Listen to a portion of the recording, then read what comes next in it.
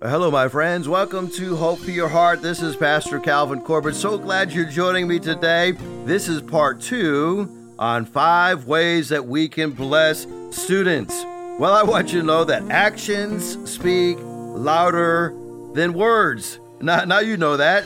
But 2 Kentucky farmers who owned racing stables had developed a keen rivalry. One spring, each of them entered a horse into the local steeplechase.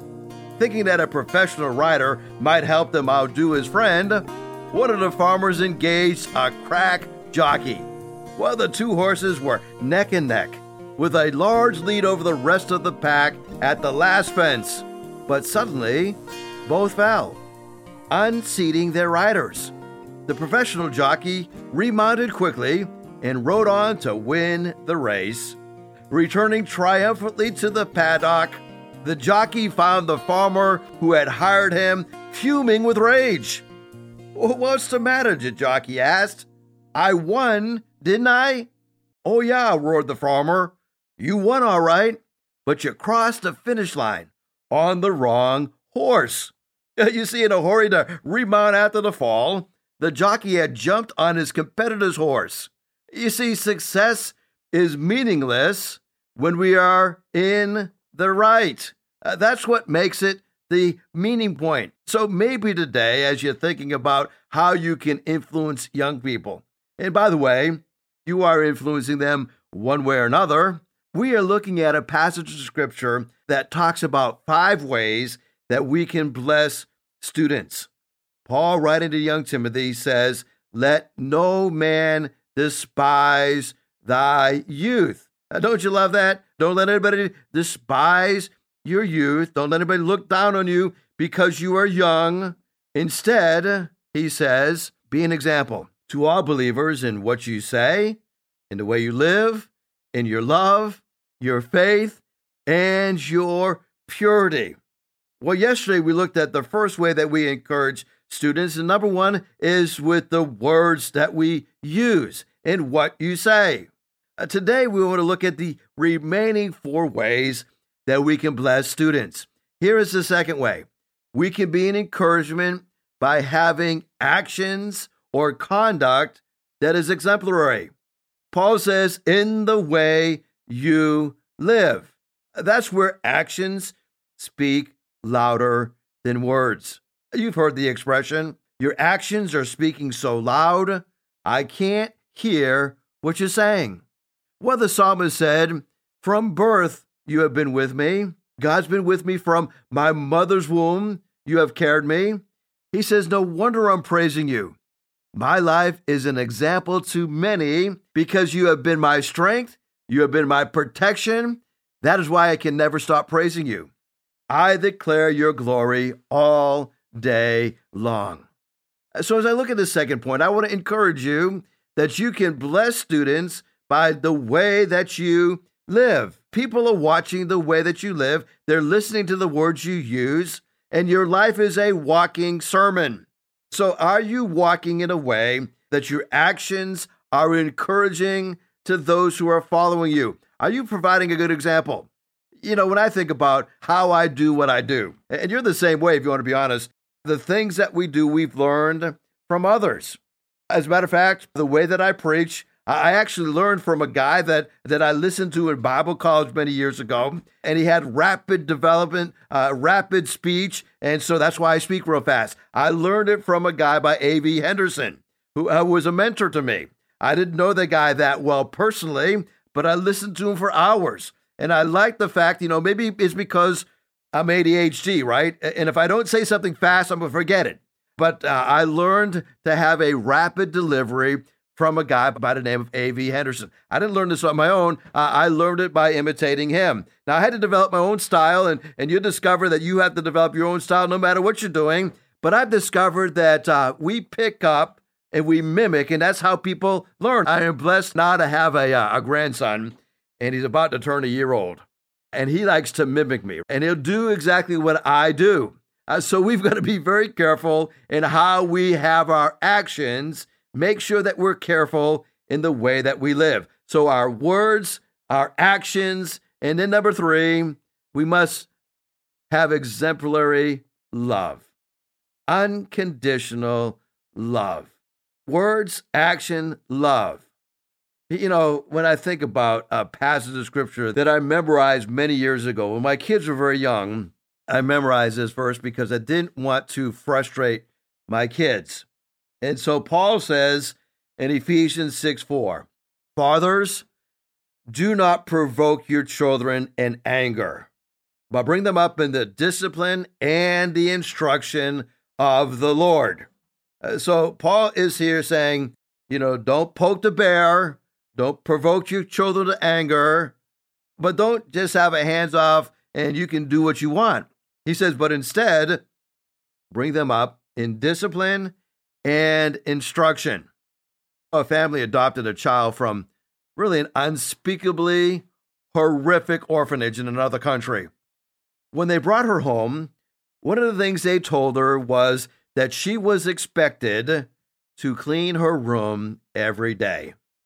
When she heard about that responsibility, she fixated on it, and she saw it as a way that she could earn her family's love. In other words, she isolated the responsibility and applied to her existing frame of thinking that was shaped by the life in the orphanage. So every morning, when her parents came into the room, it was immaculate. And she would sit on her bed and she would say, my room is clean.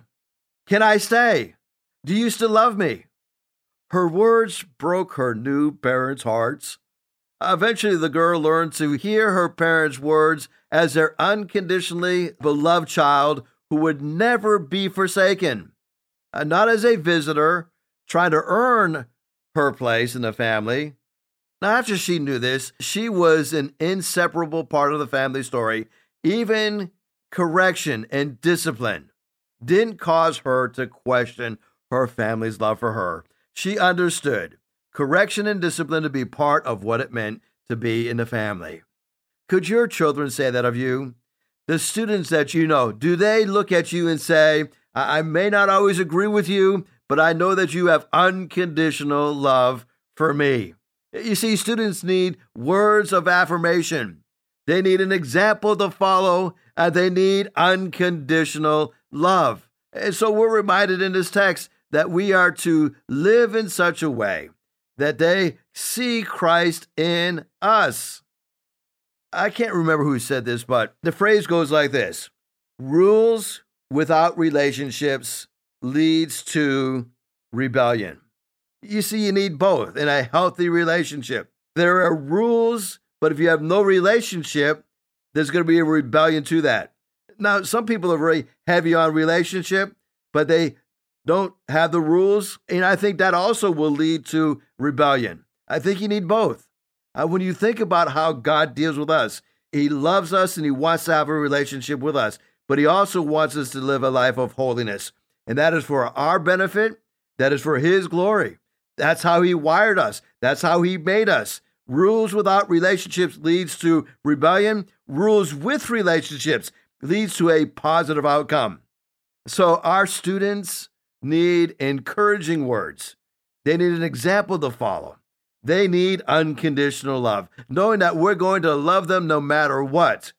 Our love for them is not diminished, no matter what they do. It's not increased if they do good or decreased if they do bad. Our love for them is unconditional. You know, when I think about leading a family, I want to talk to the men just for a second. I found these unbelievable stats about salvation. Did you know that if a child gets saved in the family first, that 3.5% of the families will get saved later on? If the wife gets saved first, 17% of the family will get saved. But if the dad gets saved first and actually lives out his faith, consistently walking with the Lord, providing that example, if the dad gets saved first, the husband gets saved first, 93% of the family gets saved. You see, guys, we have this tremendous influence over our families. Now, don't squander that. Don't waste that. Realize that God has called you to be the high priest of your home. You are the spiritual leader. You're like the pastor of your home. You say, I don't want to be a pastor. Well, I'm sorry. If you're a husband, you have children, and you're born again, you are set apart for a wonderful opportunity, and that is to lead your family spiritually. So set the example, give words of encouragement to your family, and realize that they are looking at you as an example to follow. Well, we've talked about encouraging students with words. We talked about exemplary actions. We talked about unconditional love. Letter K, if we spell out the word walk, we are to give exhorting knowledge. Okay? Exhorting information. Deuteronomy chapter 6. Moses is writing, and he's instructing his people. He said, now listen, guys, this is what you should do. You want to love the Lord your God. And he uses this word all. He uses it several times in this passage. How do I love the Lord my God? With part of your heart. No, it doesn't say that. With all your heart, with all your soul, with all your strength. Take to heart these words that I give to you today. And then he says this, not only are you to love the Lord your God with all your heart, all your soul, all your strength, but you are to repeat these words of God to your children. Talk about them when you're at home. Talk about them when you're away. When you lay down, talk about them. When you get up, talk about them. Write them down. Tie them around your wrist. Wear them as headbands as a reminder. Write them on the door frames of your houses and on your gates. One of the things I love about going to my home is throughout my home, my wife has put up different Bible verses and picture frames. And, we got pictures of the kids, and we got pictures of the grandson and my soon granddaughter to be born. But we have Bible verses throughout the house to remind us. And I think this is coming from Deuteronomy chapter 6. Abraham Lincoln said this, you cannot help men permanently by doing for them what they could and should do for themselves. So what I'm going to do is I'm going to lead my children so that they will be engaging in the Word of God so that they can start doing what they should be doing. In his book, The Reason for God, Tim Keller, who just recently passed, said this, if you don't trust the Bible enough to let it change and correct your thinking, how could you ever have a personal relationship with God? And in any true personal relationship, the other person has to be able to contradict you.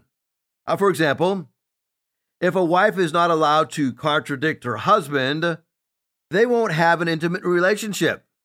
And he uses an example of an old movie. The old movie is called The Stepford Wives. And this movie goes way back to the 1970s, where the husbands of Stepford, Connecticut, which is kind of a made-up town in Connecticut, decide to have their wives turned into robots who never cross the wills of their husbands. So a Stepford, Connecticut wife has got to be wonderfully beautiful and compliant, but no one would describe such a marriage as intimate or personal. Now, what happens if you eliminate everything from the Bible that offends your sensibility and crosses your will? If you pick and choose what you want to believe and you reject the rest, how will you ever have a God who can contradict you? Well, you won't. You'll have a Stepford God, a God essentially of your own making, and not a God with whom you can have a relationship, and not a God in which you can have genuine interaction. Only if your God can say things that outrage you and make you struggle, as in a real friendship or a real marriage, will you know that you have gotten hold of a real God, not a figment of your imagination. So an authoritative Bible is not the enemy of a personal relationship with God. It is the precondition for it. You see, when I think about giving God's word to students, giving God's word to people, I heard the story of a retired pastor, and he noticed that his former congregation was sliding away from orthodoxy. The pastor saw this as his fault, noting that one thing he thought he did most poorly as a pastor. He stated it in 2 sentences. He says his great failure as a pastor is I always told the people what to believe. But my great mistake is that I never taught my people what not to believe. When I look at the Word of God, it tells us what to believe and it tells us what not to believe. Oh, students need from us exhorting knowledge, not just encouraging words, not just exemplary actions, not just unconditional love, but they need to have the knowledge of God's Word. And that's going to sometimes rub them the wrong way. I think it was Charles Haddon Spurgeon who says, if the cat doesn't like the way it's being pet, then the cat needs to turn around. Well, that's what the Word of God does to us. As we get into the Word of God, it causes us to turn around, to be in sync with the Word of God. So there's one final point I'm going to cover today in the broadcast. Our students need to see us engaged in purity. Now, you probably have never heard of Spruce Pine, North Carolina. This is a remote area, and it's tremendously important to the rest of the world. In Spruce Pine, North Carolina, there's a mineral found. They are snowy white grains, soft as powdered sugar. It's quartz, but not just any quartz. Spruce pine is the source of the purest natural quartz, a species of pristine sand, the most pristine sand ever found on Earth. Now, this ultra-pure material plays a key role in manufacturing the silicone that is used to make computer chips. In fact, there's an excellent chance the chip that is in your laptop or in your cell phone was made using sand from this obscure Appalachian backwater Spruce Pine, North Carolina. Making today's computer chips is a fiendishly complicated process, and it requires essentially pure silicon. The slightest impurity can throw their tiny systems out of whack. Finding silicone is easy. It is one of the most abundant elements of the earth. The problem is that it never occurs naturally in pure form. Separating out the silicone takes considerable doing. The sand is blasted in powerful electronic furnace, resulting in a 99% pure silicone. But that's not nearly good enough for high-tech uses. Additional extreme processing is required because computer chips need silicone to be 99.9999999% pure. That's 99.911s. We are talking about one lonely atom that is not silicone among billions of silicone companions. When we think about this, that is purity. The psalmist says, how can a young person stay pure? By obeying your word. I have tried hard to find you. Don't let me wander from your commandments. Let me spend the remainder of this broadcast looking at Psalm 119, verses 9 through 15. A great question is asked. How can a young person stay pure in this crazy day that we're living in? How can my students that I love, my children that I adore, my grandchildren that maybe yet are even unborn, how can they stay pure? Well, David doesn't just ask the question, he answers the question by obeying your word. Not just knowing it, not just hearing it, not just studying it, but by obeying your word. David says, I have tried hard to find you.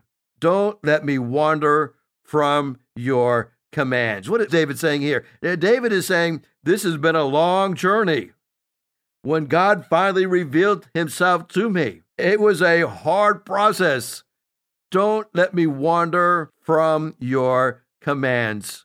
I have hidden your word in my heart that I might not sin against you.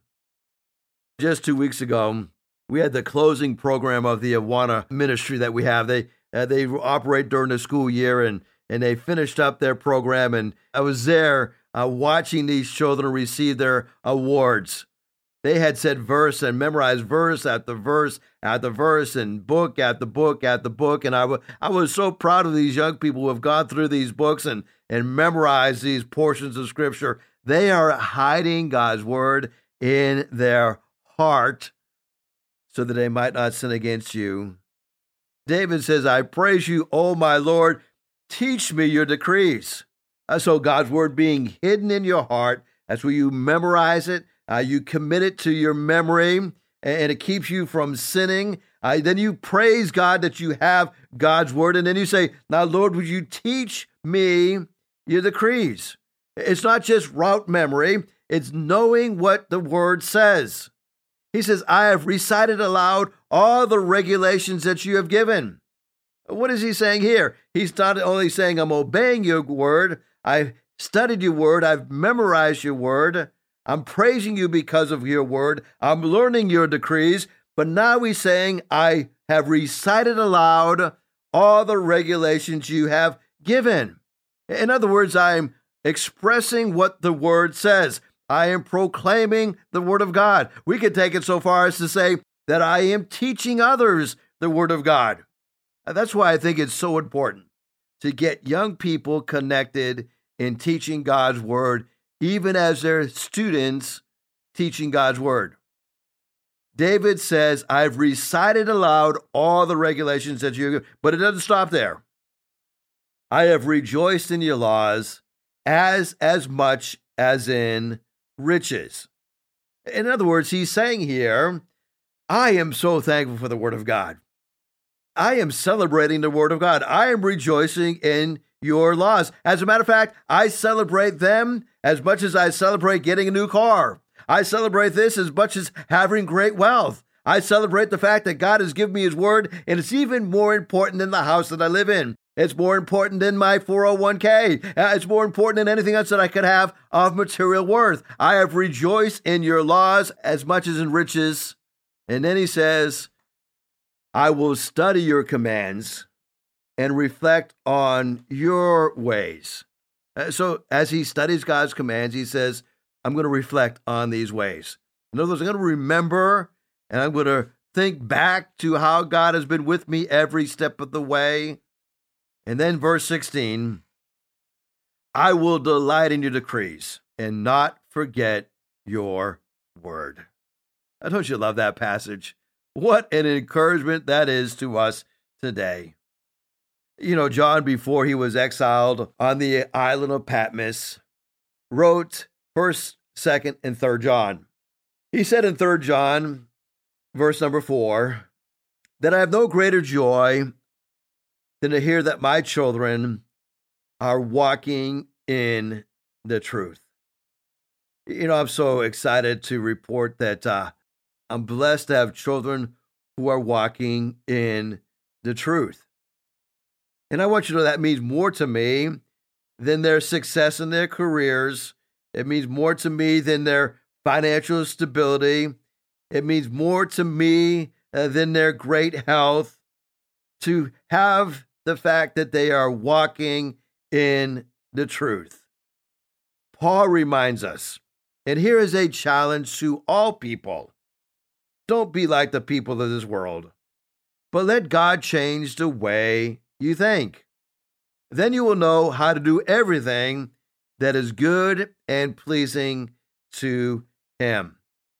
So, Lord, I thank you for this opportunity to encourage young people to walk in purity. I pray everyone listening to this broadcast will use words of encouragement, that they will live a life with exemplary actions. They will love others with unconditional love, that they will use God's word and God's knowledge to exhort and to encourage others, that they will be engaged in purity, living a life of holiness. And Lord, we give you the glory and honor for it. Thank you for being with us today. Help us not to be like people of the world, but let us be thinking like you. Then we can know everything that is good and everything that is pleasing. Lord, we have no greater joy than to know that our children are walking in the truth. So, Lord, may we walk in purity, obeying your word, trusting in you with all of our heart, hiding God's word in our hearts so that we will not sin against you. We praise you today for giving us the wonderful word of God that encourages us and challenges us. We pray this all in the name of our dear, blessed Savior, Jesus Christ. Amen. If you'd like to hear this broadcast again, you can have a free download at buzzsprout.com/1890557, or you can listen on Amazon, Spotify, Google Podcast, and Apple Podcast. Hickory Ridge Community Church is located at 3320 Battlefield Boulevard South in Chesapeake, Virginia. Sunday service times are 9 a.m. and 10:30 a.m. We'd love for you to join us. For more information, go to hrcc7.org. And remember, no matter what you're going through, in Jesus Christ there is always hope for your heart.